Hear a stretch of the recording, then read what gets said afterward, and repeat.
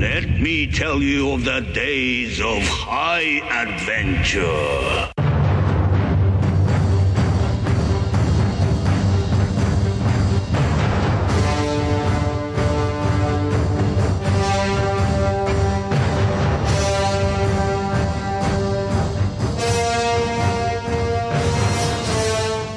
Hey everybody, this is John. And I'm Kevin.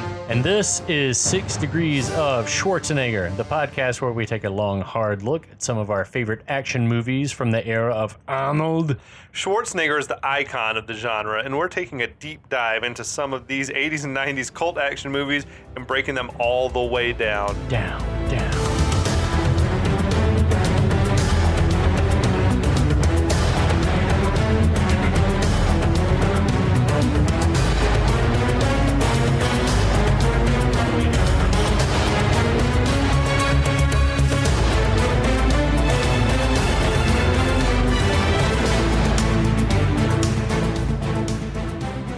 Hello, everyone.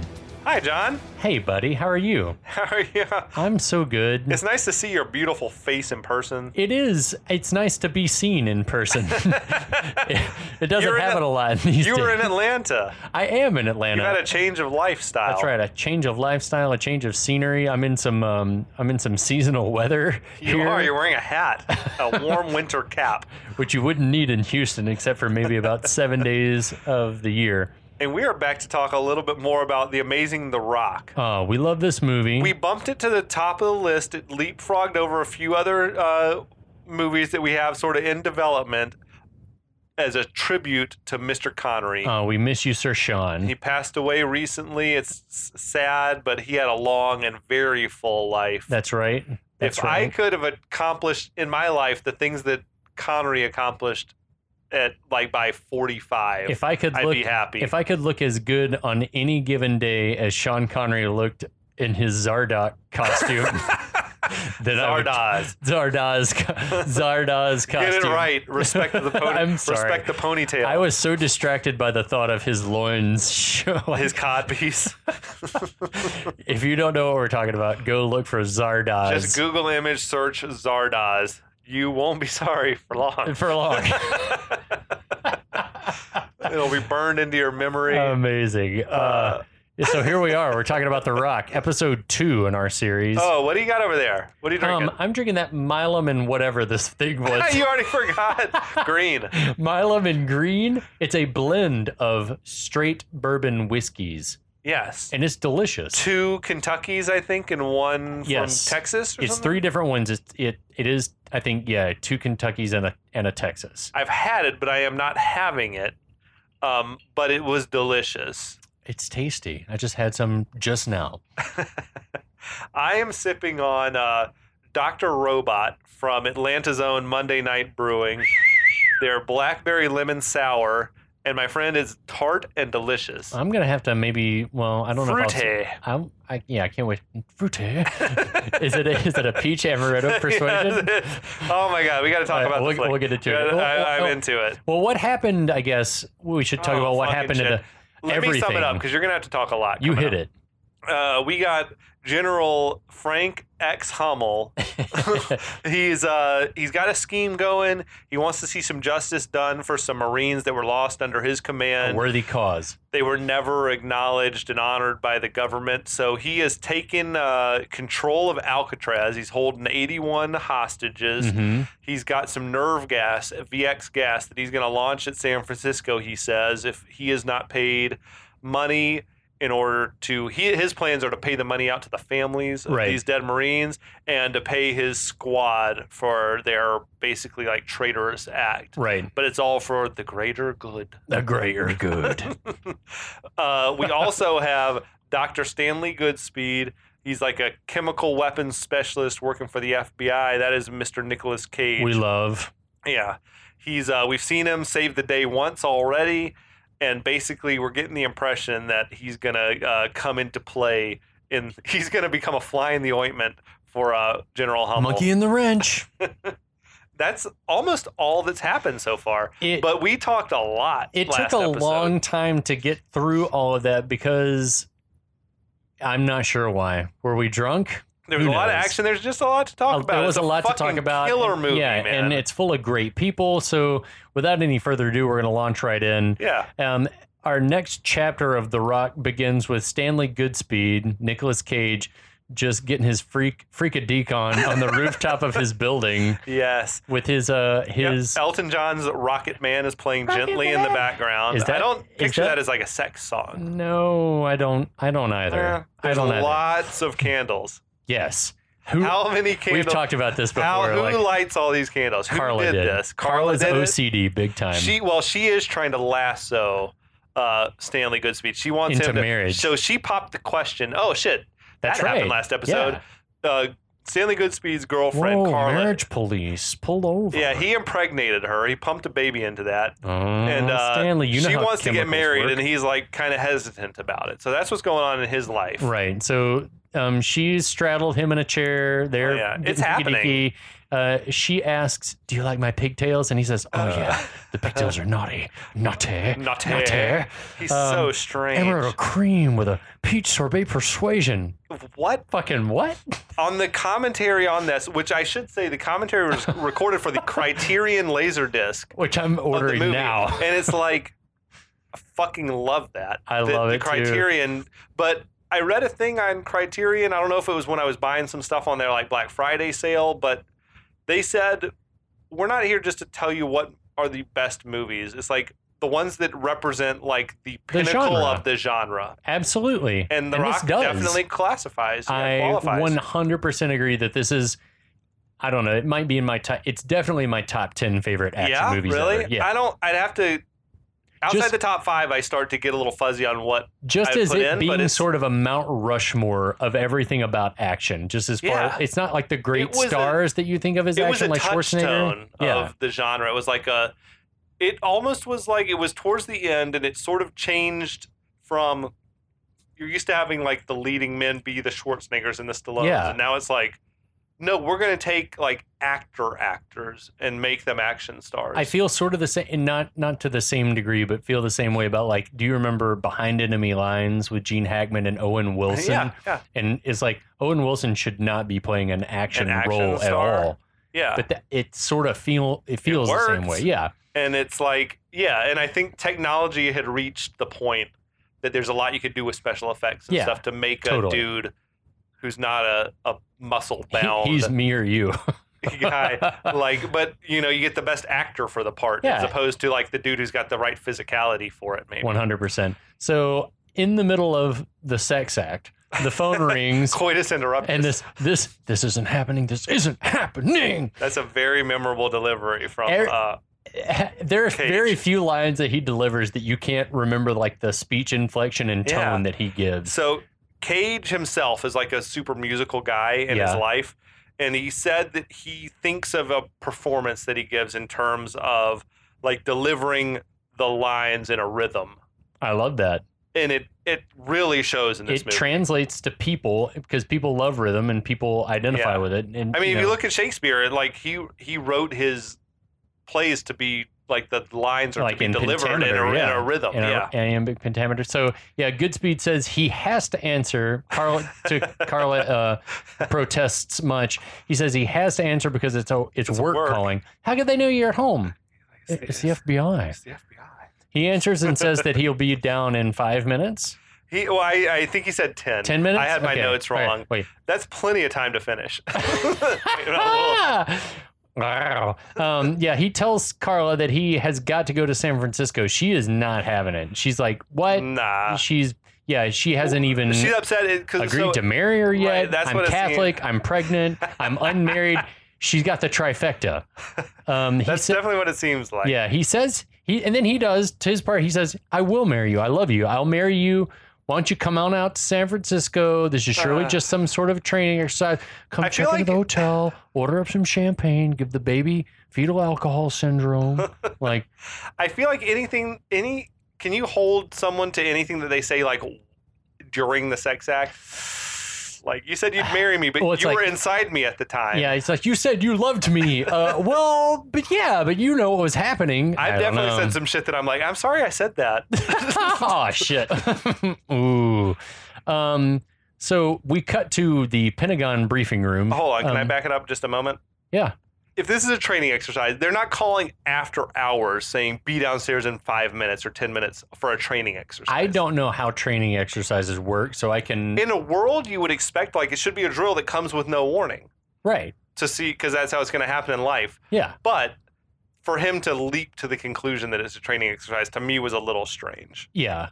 She pounced back on him at the end when he had said, like, yeah, she was trying to finish off. She's already pregnant. Maybe that's she plenty. Just loves him. 5 minutes is like plenty of time to finish. That's all I'm saying. Well, I hope it's enough for her. Well, if they hadn't taken the time, she needs to finish. If they hadn't taken the time to light 100 candles, God, Carla, they could have been done already hours ago. They could have been already eating fettuccine Alfredo downstairs, not even caring about anything. Not the peach sorbet. I know. Peach sorbet persuasion. Cut to the Pentagon briefing room. SEAL Team Commander Anderson, played by Michael Biehn. Commander Anderson is explaining that they cannot attempt a frontal assault because we'll just be lit up. He says that we're gonna have to, because it's also a full moon. It's a full moon. There's a lot of things working against them. There's not like a way to make a beach landing at Alcatraz. Right. It's like a craggy rock. Right, exactly. So he says they have to try to infiltrate the tunnels below the prison and attack from within. And if they're lucky, they can take the rockets with no shots fired. Now, Michael Biehn. Yeah. Fucking awesome. We love him. Dude. He almost always plays like a SEAL commando type of character. Yeah. Like the movies I know him from, Terminator, right? The Abyss, Navy SEALs. If you just stopped, Aliens. If you stopped there, he was in Mandalorian, playing a commando type military man. Like, yeah, most recently, yeah, definitely. He's amazing though. That's like the persona. That's the aura he has about him. It's like he's like buttoned down tight. When you find that thing that you're real good at, milk that for all it's worth. I don't understand why. But in the command, like in the briefing room here, all these like actors are delivering a lot of dialogue and everything like that, and most of these guys are not in the credits. Period. It's for the movie. Very strange. Tell me why that is. The dude who plays the chief of staff, the dude who plays Kramer, right? The dude Philip Baker Hall, who I don't know if we've seen him yet, but he's in there, Chief Justice. These are like big speaking roles. Yeah. The internet told me. I love internet. Was that sometimes like an actor isn't proud of a project. I don't think that'd be the case necessarily in this one.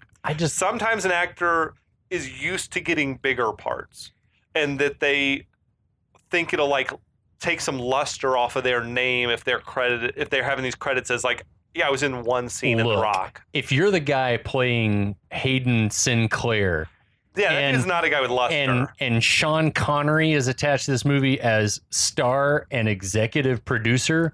You say, put my name, like slap my name on the fucking box. I want to be on the video because I want to be on the VHS I was on box. The Rock. Yes. It says sometimes you get an actor who's like appearing as a favor to the producer or the director, and they're uncredited because that allows them to work for less pay because of like guild rules and stuff like that. They're not going to get taxed. But this dude much? Sinclair, nah, he needs that money. I don't know him from anything else. I'm sure if I recognize him from other stuff, but I could not name a single thing. The guy I'll look Kramer, it up for the next episode. Who was like the general who had been the main bad dude in Lethal Weapon 3, like maybe he's like, I'm trying to get big. Like I don't want to be this small part. But it's The Rock. Like it's a big budget tentpole summer movie. There are no small parts, is what I'm told. Only small salaries. That's what I'm told. Only small union rules or whatever. So General Kramer asks Biehn, Commander Anderson, if they found a route through the tunnels. SEAL leader Anderson says, the bowels of this prison have been ripped apart, put back together again. It's a maze of shit, which is awesome. And the schematics we've got are useless. Then this dude chimes in that you've told me he's the only real life expert. Yes. Harry Humphreys, I think is his name. He was a real like Navy SEAL dude, and like now is, I think, whatever. He's a professional movie technical advisor. He sounds like a Beverly Cleary character. He was the dude with the rockin' mustache. Like he looked really authentic. He did. Old school. So real life expert Harry Humphreys says we need someone with firsthand knowledge of the tunnels.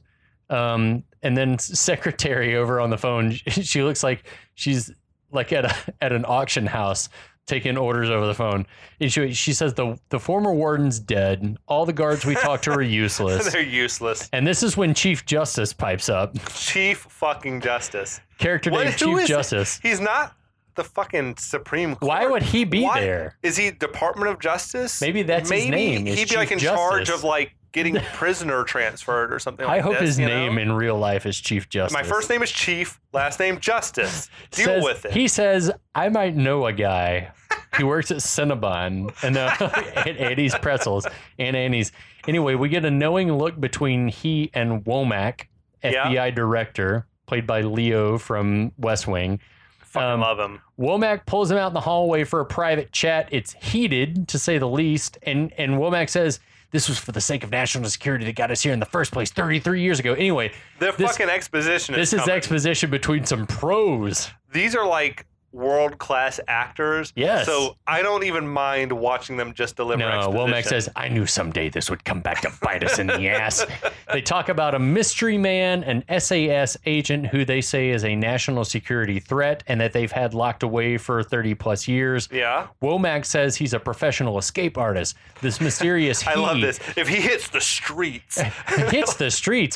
He's broken out of two maximum security prisons. They can't let him hit the streets. So either we know that he's super dangerous or he knows too much or both. Well, I like when Chief Justice is like, he's our age. Yeah. Like, he's not going to hit the streets. I have to get up 3 times a night to take a piss. I love the expression hit the streets. You should have that prostate checked on. Oh, yeah. But Chief Justice. The expression hit the streets is just beautiful, isn't it? Yeah.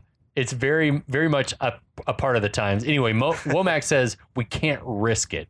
He's too much of a risk. Anyway, we see a long-haired Connery as John S. Mason being roused from sleep, put in shackles, walked out of prison. I like in these Michael Bay shots, we see stacks of books, including authors named things like Shakespeare and Sun Tzu. You get like the slow motion of the cell key dropping next to the lock. It's all like epic Michael Bay shit, and I love it. It's all in slow motion. Also, this is where you pointed out, and I loved this, the weird hallway lighting. What are those big lights on the floor aiming upwards? Like, if anything, during any kind of a prison event for a guard, that's going to be like, I can't see anything with this light shining in my eyes. Blinded by the light. Wrapped up like a douche. Wait, now, I think you read like I did that Schwarzenegger was offered the role. Yes, which is peculiar to me. That makes no sense. The timing would not have worked out at all. Alcatraz closed in 1963. Schwarzenegger was born in 1947. He'd be like 16 when it closed, or 15. Yeah, wouldn't have made sense at all. Now, unless they were planning on heavily making him up, which somewhere else I read there's a false impression that he was going to play the Connery character, but he was actually going to be the Goodspeed character. That would never never have have worked. worked. Like, could you buy Schwarzenegger working in a fucking lab? No. Never in a billion years. Although, especially him then talking about how he has next to no weapons experience. Well, I will say, I want to say it was maybe came from Cage that he said in the drafts of the script that were floating around when he signed on, right, that the character was much more of like a Jack Ryan character. I feel pent up in this office. I want to get out and see some action, as opposed to like a dude who loves the science and everything like that. Maybe Schwarzenegger, but he doesn't. I can't think of a role, with the exception of perhaps Twins or Junior, that he came off as like a brainy character. Junior. I never have seen Junior, but I own it. Where he's the scientist that impregnates himself. Shit. If he was really smart, he would have impregnated someone else. Yeah, I don't know. Anyway, But Arnold said in an interview that he regretted not taking a role in this film. But he said the script that he read was like only 80 pages long, and it was just steady plot holes, and it was not a good depiction of what the movie turned out to be. So he did Eraser instead. Well, I'm just wondering what other role could they have fit him in this movie? He could only have been Goodspeed or Mason. But he was not the right age. They would have had to make him older. I don't see him being Mason, and he couldn't have played Nicolas Cage plays such a good, affable sort of nerd. Yeah, exactly. Yeah, exactly. Yeah. Anyway, so we cut to an airplane hangar somewhere in D.C. Stanley arrives in the pouring down rain, greeted by Womack. Neat plane is a great line. I love all his like the little Learjet or whatever it was. The plane. The Gulfstream. Womack goes over. That should have been very nerve wracking, right? For like, imagine you get a call and you go and meet like the CEO of your company or like the director of the FBI. You're like, oh shit, it's Director Womack. Well, I've never met him before, right? Like, oh, I guess just like, oh, this is cool. Thanks. Like, neat plane. Yeah. He was nervous. I would have been, yeah. So Womack immediately starts going over Stanley's impressive credentials, and Stanley gives us his chemistry boner backstory. Yeah. He blew up the house or whatever he said. And you were telling me that Nick Cage modeled his character after Richard Dreyfuss in Jaws. He said he was inspired by the Dreyfuss character in Jaws, who's like an expert in the field, a hooper, but also a kind of a geek. Yeah. And now when viewing it through that lens, like this scene where he's explaining the story of his childhood fascination with science and chemistry came from, is exactly like Hooper explaining, like, I love it. The first time when I was 12 years old, my dad got me a boat and I went fishing and I hooked a shark, and the shark turned an inboard into an outboard, and he ate my boat, and and it's like, it's awesome. Basically the exact same story, but with a shark instead of chemistry. Yeah, it's crazy. I love that though. That's very, very cool. And he's like, and I've been studying sharks ever since. Yeah. I love that. Thank you, Nick Cage, for your dedication to your craft. Even if it's cribbing other actors' notes, but that's okay. Well, he says something that was actually true in the notes that I read about him saying that specifically, about him borrowing that backstory, is that actors borrow from other actors. And I will say that is 100% true, because even borrowing like subtext, like that goes back as far like 300 years ago, composers borrowing other composers, jazz musicians 50 years ago borrowing ideas for music from other jazz musicians. And it's like you quote the people that you admire, you have to give them credit in some way, and usually you do. But it's like, I totally get that. If Nick Cage, if he'd said like, I was really inspired by Laurence Olivier, I would respect. Yeah, big time. Or Bogart or whatever. Big time.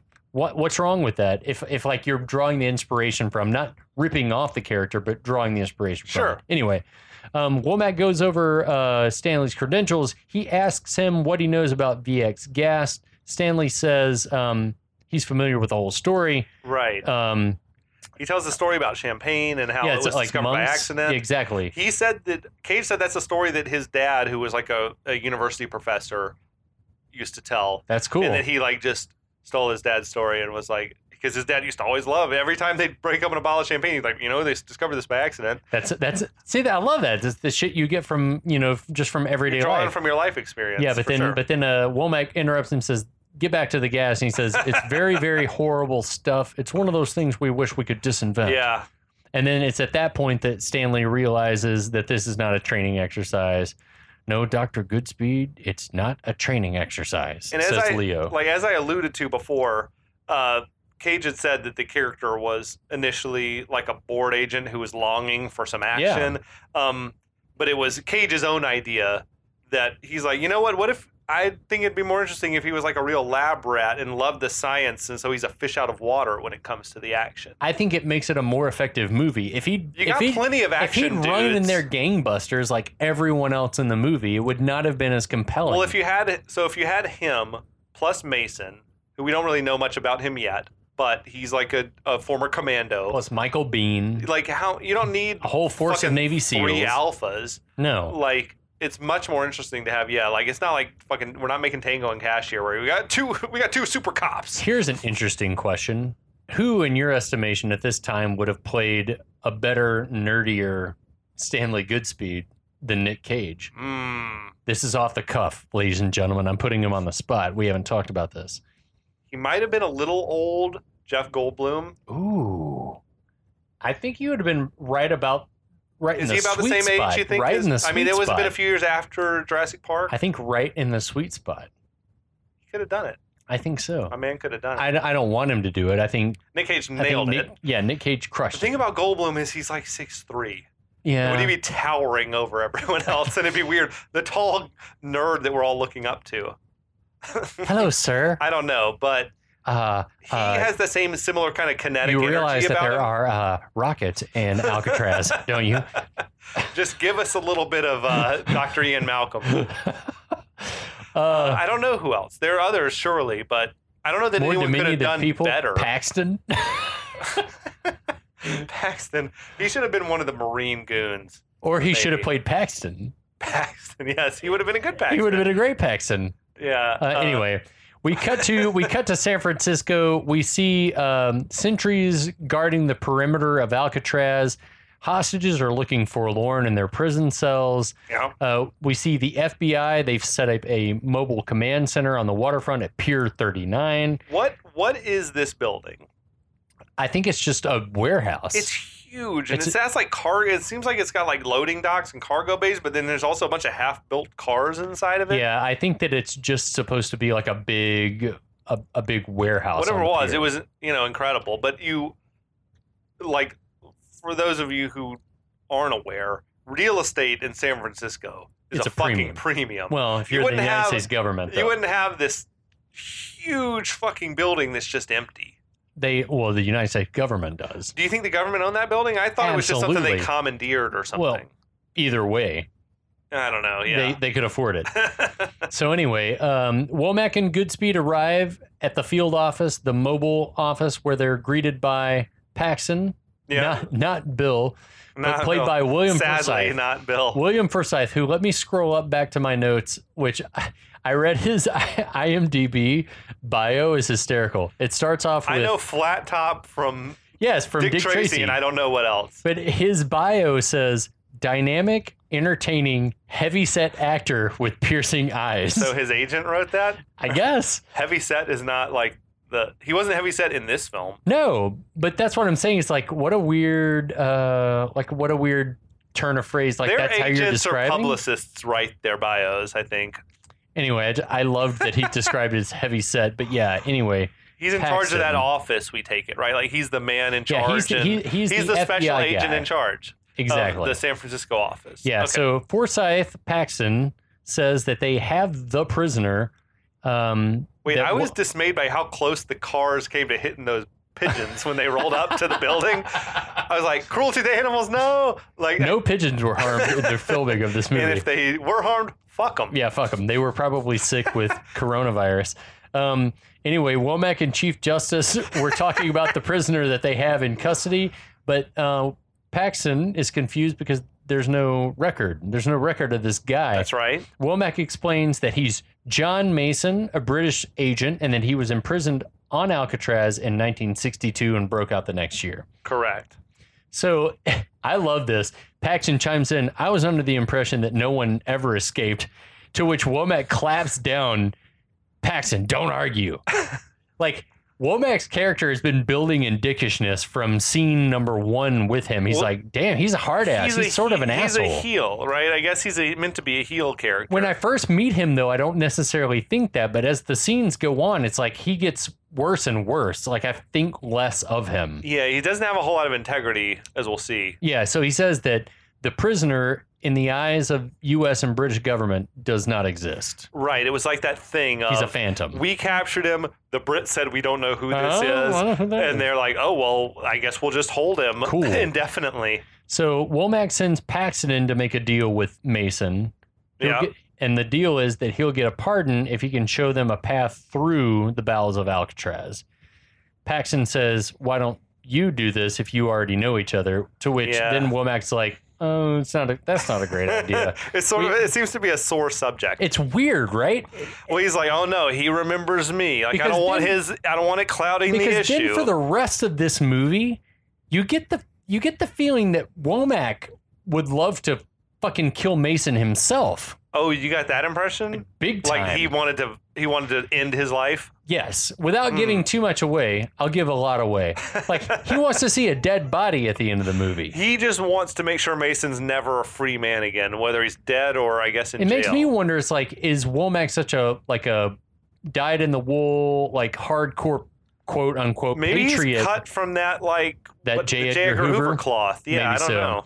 We get the idea that there's some bad blood there, but then Paxton and Mason, as soon as Paxton's in the room, they're it is Mason's fault. They're adversarial from the get-go. Right. Paxton, even though... But Paxton's a hard ass. Paxton was warned before he entered the room, don't try to play hardball with him. Yeah. Like, don't go hard.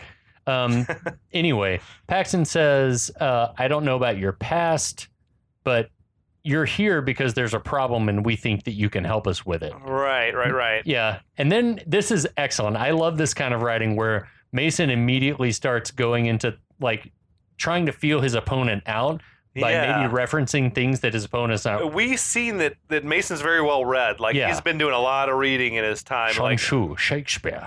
So he starts referencing Mandela, Alcamenes, Showalter Raleigh, Alexander Solzhenitsyn. Yeah. Goodspeed. Who, like, I love Paxton when he's like, he says that he breaks out the Solzhenitsyn. He says, yeah, didn't he play for the fucking Red Wings? For the fucking Red Wings. A good chap. Connery replies. But Goodspeed in the other room is like picking up on all of that. He's like, okay. He's a nerd. I mean, he's like read the same books or whatever. He's playing Ivy League, dude. If he's a Jack Ryan, like, or any other kind of like special agent that wants to like run in their guns blazing, he's maybe ostensibly not going to be in the same mind frame. Anyway, Paxton cuts to the chase and tells Mason there's a hostage situation on Alcatraz. Mason's confused. The Rock has become a tourist attraction. It was like a mixture of like confusion and he's amused by this, or he doesn't like. Here's what I wonder. Even if you're in high, like locked down security, like current events, are they being withheld from you? Do you not have access to any periodicals whatsoever? I'm curious. He obviously has a great library that he reads from. They're giving him books. Like, does he not? But he might not be removed from like pop culture or, the internet. But it's interesting that like whether he's playing it for a fool or if he's being legitimate. On the other hand, I could see how if you did hard time there, you're like, people come see this place for fun? Yeah, like, big time. Fucking what? It's effective to you and me. It's effective to the audience at home. But I wondered as a viewer, I was like, I wonder if he's up on that. Completely severed. Depending on how much they have him locked down, it could be that he has no access to anything. I kind of believe that is the case, at least for the purposes of this movie. So anyway, Paxton says if he'll help them, if Mason will help them, he'll get out of prison while he's still upright. While he's still got a little lead in the pencil, huh?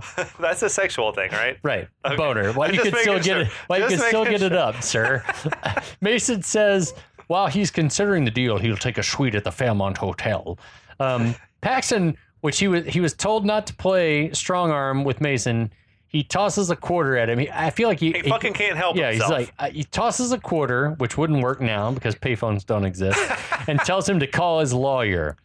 It's an unnecessary escalation of the situation, right? That gag, it shouldn't work, but I bought it like in the moment. Yeah. And the like extreme close up with the quarter spinning on the tabletop and then falling on the floor. I'm like, I don't know how that was accomplished. Like whether it was a real quarter or whether it was like an oversized. It reminded me of my favorite shot in Lord of the Rings with the oversized ring on the chain and like heading up to Caradhras. I'm like, it looks amazing. It looks awesome. Classic Michael Bay, like sort of abstract-ish shot. Yeah, and it just like is like. That's a fucking cool thing to look at, which I think is half of what he's going for. I love it. Anyway, Paxton. When I was watching with my friend who had never seen the movie before, she was like, "Don't leave that quarter!"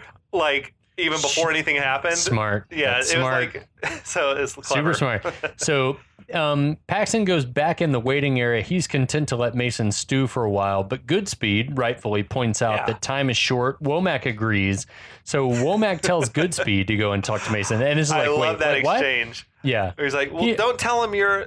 He tells Stanley not to mention that he's like, don't even mention that you're a chemical weapons expert. I'm not, yeah, I mean, he's like, I'm a chemical guy. I don't talk to prisoners. You want me to lie? Don't mention that. Yeah, lie. Yeah, lie. I love it. It's just like instant. Yeah, no, lie. That's exactly what I want you to do. He's awesome. Leo is awesome. He's amazing. John Spencer. John Shout Spencer, out. we love you. R.I.P. Yes.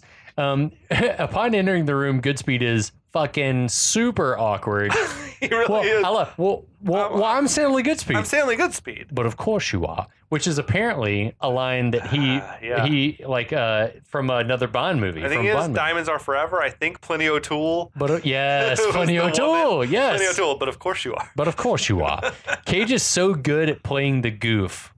Yes, so good in this movie. They had the whole bit with the coffee. Yeah, can we get a cup of coffee in here, please? Mason is like, coffee, and he's like, no, I'm good. He's like, no, you offer me coffee.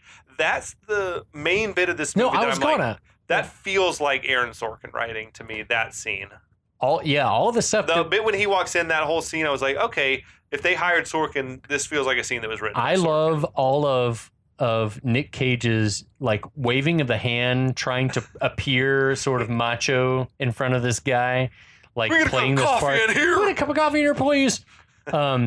Mason also asks to have his handcuffs taken off, which Goodspeed complies with. We love the little guy. Well, that's one way to like the guy. The little dude Willie Garson from like Sex and the City, but he's just a comedy actor. Yeah. Who's just, I'm sure he was uncredited in this. He's just a background player. He's probably like, what if I said something funny here? And he did. He nailed it. Yeah, so Goodspeed shoves the pardon across, says, do what we're asked, we'll give you pardon. Mason goes to sign it, muttering something in Latin. Goodspeed immediately knows what he's saying. It translates it to, I fear the Greeks even when they bring gifts. Mason, I like this. I like that Mason's like impressed. That's what I feel like, though. It's like everything that Mason says from the time Paxton walked in has been trying to feel out the situation. And he hasn't gotten the information until Goodspeed walks in, and he's already like, "You're not a field agent." Well, they're on a closer wavelength. Like they're elevated, like philosophically and all that. Philosophically, but you feel like that Mason is the best of both worlds. He's philosophical, he's got the goods, and he's whoever else. They have a little back and forth. Goodspeed lies about his expertise, says he's anti-terrorism. So you're into explosives, weaponry, close combat. Well-trained. Yeah, well-trained, sir.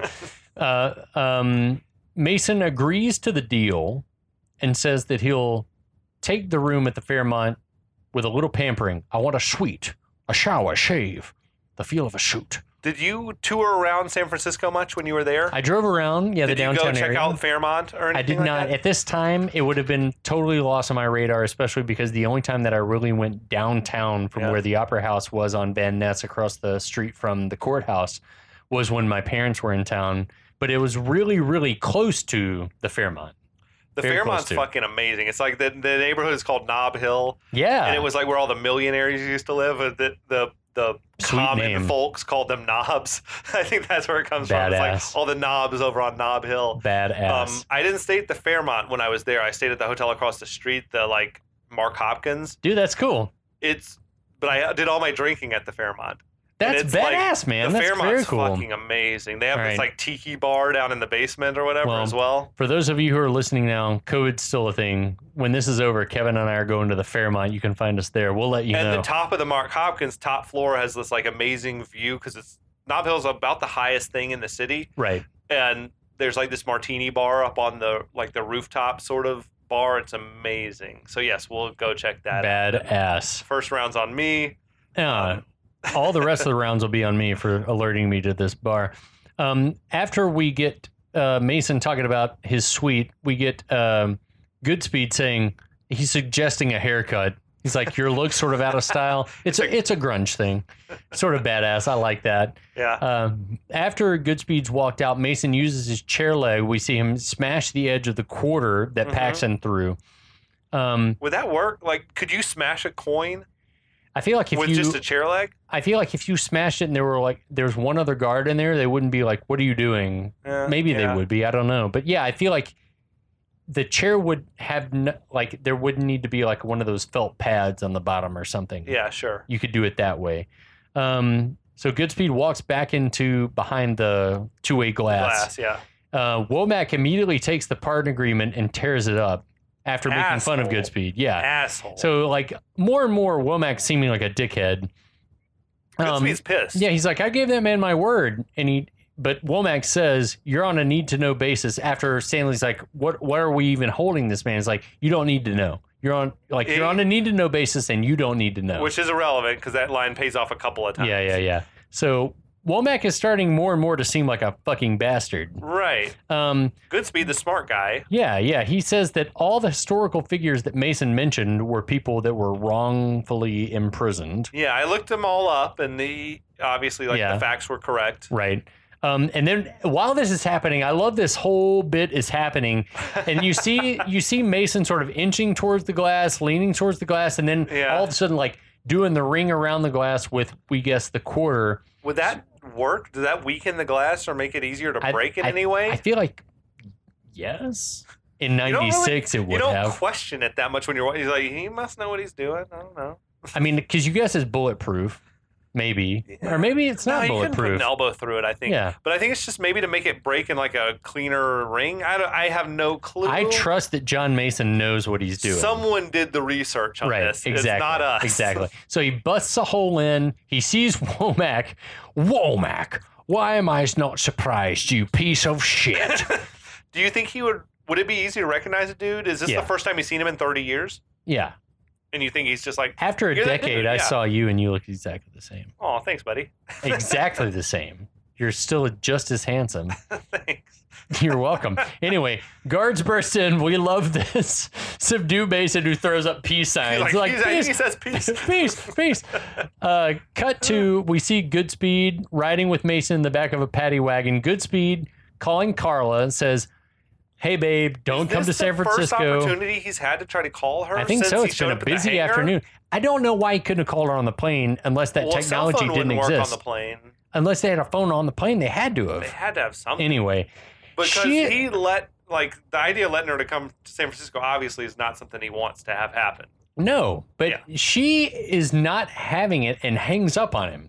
I bought that, though. That's a hothead. Well, you get the explanation. She's like a fiery Italian lady. Italian. I don't know. That's not cool, Carla, in my opinion. Let him explain. Anyway, Mason wants to know. He's been eavesdropping. Who's Carla? I've been dropping no eaves, sir. Honest. Mason wants to know why he wants her to avoid the city. You're on a need-to-know basis, and you don't need to know. And Mason barks in his face. It's very funny. That makes me laugh every time I watch this movie. I love Sean Connery, because you never think of him as being sort of this gritty character. And the other, the FBI dudes in the paddy wagon They're loving it. Watch out, he'll bite you. It's just, so fun. It's so good. Cage said that it was Connery's idea that he brought that he should be kind of constantly needling Womack and needling Goodspeed. I love that. I would not expect anything less from Connery, just to be like, imagine a dude who's been locked up for without a trial it's for 30 years. It's Sun Tzu mentality. You're you want to needle and... Looking for weaknesses, exactly. Probing your opponent. So we're at the Fairmont, which I read is on Mason Avenue. It is on Mason Street. Okay. Goodspeed telling Womack that he needs I love this. Telling him he needs a weapon. One of the agents is sort of incredulous and calls Stanley a chemical freak.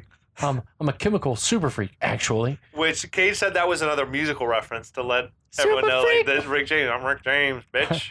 Darkness.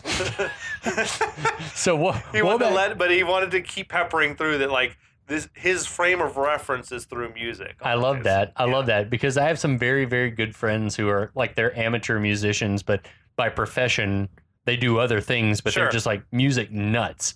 So anyway, Womack tells the guy to give Stanley a gun. The guard does, grudgingly. That can't be how this works. There has to be some paperwork filed. Sure, here's a gun.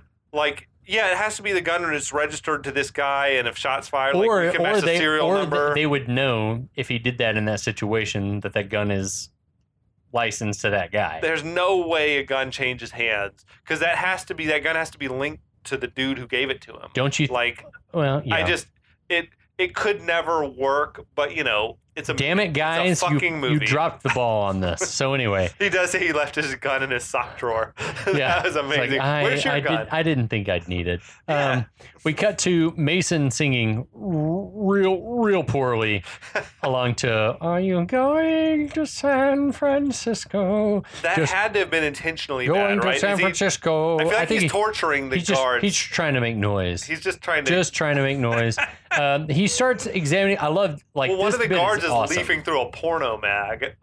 Hopefully it's the same Stone Age jugs thing. What was the thing? Biggins. That was Al Bundy. Al Bundy. Yes. Just reading the latest issue of Biggins. Oh God. So Mason starts examining the drying line in the bathroom, starts pulling it out. He picks up a phone then and quietly orders a bunch of room service. You do snacks, drinks. Of course. It's at that point in the other room that the stylist. Are you a barber? No. Stylist. I'm a stylist. Don't call him a barber. And this was Anthony Clark as the hairdresser, who the only other credit that I know him from is Boyd on the sitcom Boston Common. Do you remember that? I remember that show existed, but I never saw an episode. I feel like, and we talked earlier about the timeline, whether he was famous because of the sitcom or whether it was one of those situations where his star was rising and he was on the sitcom and then landed the movie. Sometimes, or vice versa. That was like the era of you're a hot stand-up, so you're going to get a sitcom. And I've never seen, I feel like he was a stand-up comic. Probably. But anyway, what do we make of his character, his portrayal? It would not. Is it float, offensive? It would not float now. He's never like exactly the butt of a joke. There's never a gay joke. There's never like a homophobic joke made. But at his expense, which maybe was very good, like judgment on the parts of the like producers, filmmakers, everyone else. He is like cartoonish though in his like effeminate. Yes, he is very effete.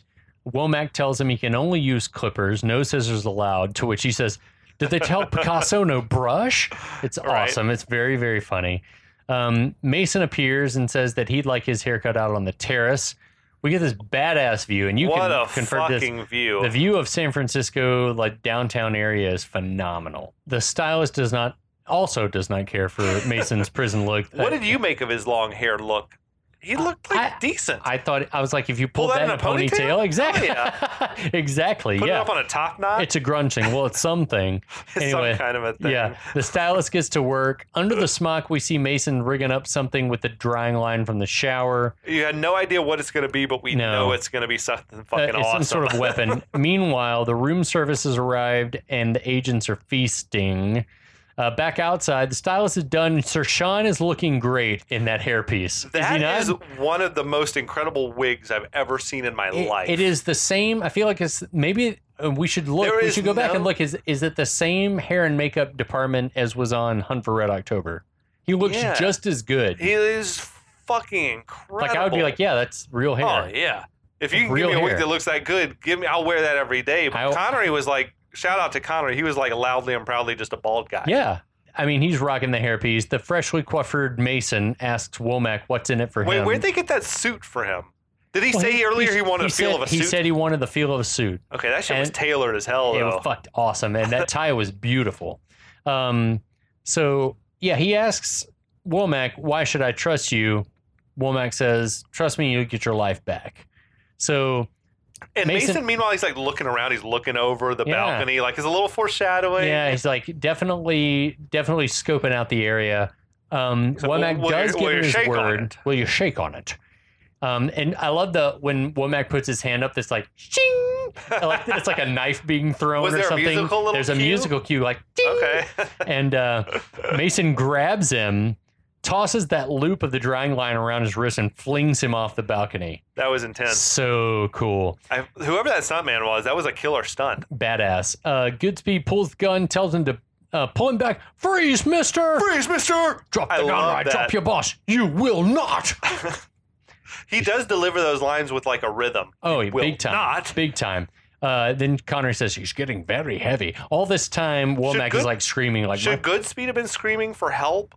Or is he worried that he's going to drop him if he screams out? I at that point, I would have, because Womack would not have been the only person in the know at that point. True. No way. I'd have been like, yeah, fucking drop him. Fine.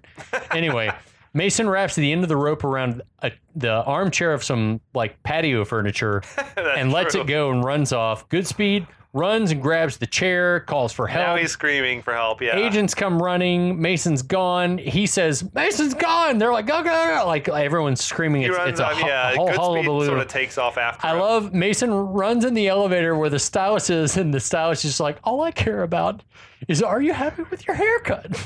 It's a pretty good line. It's fucking badass. It's funny. I did not like the stylist's hairstyle. Like the weird little curls he had down in front. But, that's fine. A lot of times people that cut hair, they don't have enough time to spend on their own deal. So anyway, on the terrace, the agents pull Womack. He's like, "Watch it, you fuckhead! You're gonna pull my arm out." His voice is crazy, like the agonized pain sound. And that had the look of, I mean, it was not him hanging from the thing, but when they were pulling him up over the railing, it looked like they probably really shot it on location with him on the other side of the railing and maybe a probably having harnessed in or something. Yeah. So Mason goes crashing through the hotel kitchen. Goodspeed goes behind. As Stanley rounds a corner, Mason surprises him with a sucker punch, but then keeps running. I felt like there was like the missing moment of like a big burst of flame, like from a cooktop or like a grease fire. I mean, this is a Michael Bay movie. I expect there's going to be a burst of flame in the kitchen. Or probably like the running down the escalator was enough. Outside, Mason steals a guy's Humvee from the valley. We love the weird German guy. He's a weird little pushy German dude. This is my Humvee. If you put the one dent on, I'm going to kick your ass. I don't want any dings, dents, or scratches. I'll have your ass. Like, weird. What? Okay, thanks. Like, I wonder if, like, was he a friend? Like, I wondered, because he seemed, I don't know, like... That was an odd The voice sounded familiar. It's sort of like Wolfgang Puckish, but it's not Wolfgang Puck. Was he a... Wolfgang Puck's a good shout, though. It was like that. Yeah. So there's suddenly a fleet, you're not wrong, of government vehicles going off in hot pursuit. They were already, like, in the cars, engines ready running. to go. And this is where we get, like, one of those bullet-style... car chases through San Francisco. Michael Bay's version. Yeah, exactly. It's a fucking Hummer and, my God. and a yellow Ferrari. It is adrenaline-fueled bullet chase through the streets of San Francisco. It's not gritty. Bullet's car was badass, but... it was awesome. Yeah, Goodspeed commandeers the Ferrari. Mason's crashing through the streets. Awesome flying car stunts. Mason crashes through a construction site, crashes through a truck hauling Yosemite water bottles. Yes. Goodspeed's like trying to catch up in the chase. He got the Ferrari. He's like making good time. Yeah. But all the way, like law enforcement vehicles are like catching flack, like blowing up, like getting knocked off. Mason knocks a car into a telephone pole. There's a fire crash. The pole falls down across the street behind Mason, blocks the road. Not without like cars flipping through the air and like corkscrewing. Unbelievable. Like everything that's happening as a result. Goodspeed on a dime. He's not from San Francisco. No, but he recognizes the road's closed. And I'm going to cut down a block. Takes a detour around the pileup through a building. Why not? Oh, well, why not? Yeah. Like another line delivered with that rhythm that he referenced. I got this point. For someone who hasn't operated a motor vehicle in 30 years, or any vehicle for that matter, good. Mason's rocking the shit. He is. Does that Her Majesty's Secret Service training kick in immediately? A Hummer's got to be so unlike anything you ever could have driven before. With power steering and everything else? I mean, I thought the same about the Ferrari. Like, from what I understand, a Ferrari is really hard to drive because it's so powerful. Yeah. Powerful, and the steering turns on the dime. If you hit the gas too fast, the wheels are just going to spin out. You'll donut out or fishtail or something. 3 weeks of weapons and vehicle training is not going to get that done. He's good in this Ferrari, yeah. Anyway, it's at that point that the Humvee owner calls Mason on the vehicle's car phone. I'm only borrowing you, Humvee. Was that the line that pissed you off? Yeah, just growing up, it just didn't sound genuine to me from Connery. What about earlier when the cars were flipping in the air and he's like, I hope you're insured? Yeah, that's even worse. That one didn't. Going back now, watching it the last couple of days, the Humvee line bothers me less now. That's the Michael Bay magic. You got to drop a change your joke mind, into baby. the middle of a beat Change of action. your mind. Anyway, Mason uses the car phone then to call information looking for a Jade Angelou. We see an elderly lady step out in front of Mason who swerves into the side of a cable car. I'm virtually certain that was a man. Or it was a much younger stunt lady dressed up in period old person makeup. They looked like an actor trying to walk like an old person. Yeah, very shaky with the arm way up. Looked like the Wicked Witch. Anyway, the Humvee knocks the rear end of the trolley off its track. Mm-hmm. The cable car goes sideways. Riders are just falling off into the street. Yes, it's pretty good stunts. I love that. Like Goodspeed somehow is able. Like I would have run over every civilian in the road. Hit them all.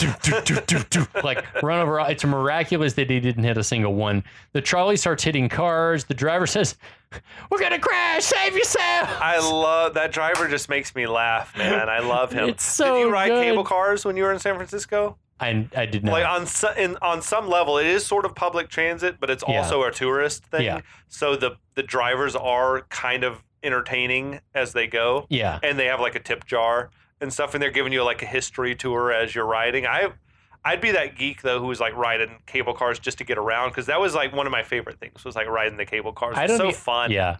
So then we see Goodspeed swerving to avoid a group of wheelchair. Why? There, Okay. I swear to God, there were wheelchair basketball players Yeah. and bad boys also. Like, okay. like that. I Do you felt like think this it's was just like a him Michael like Bay giving a touch. shout out?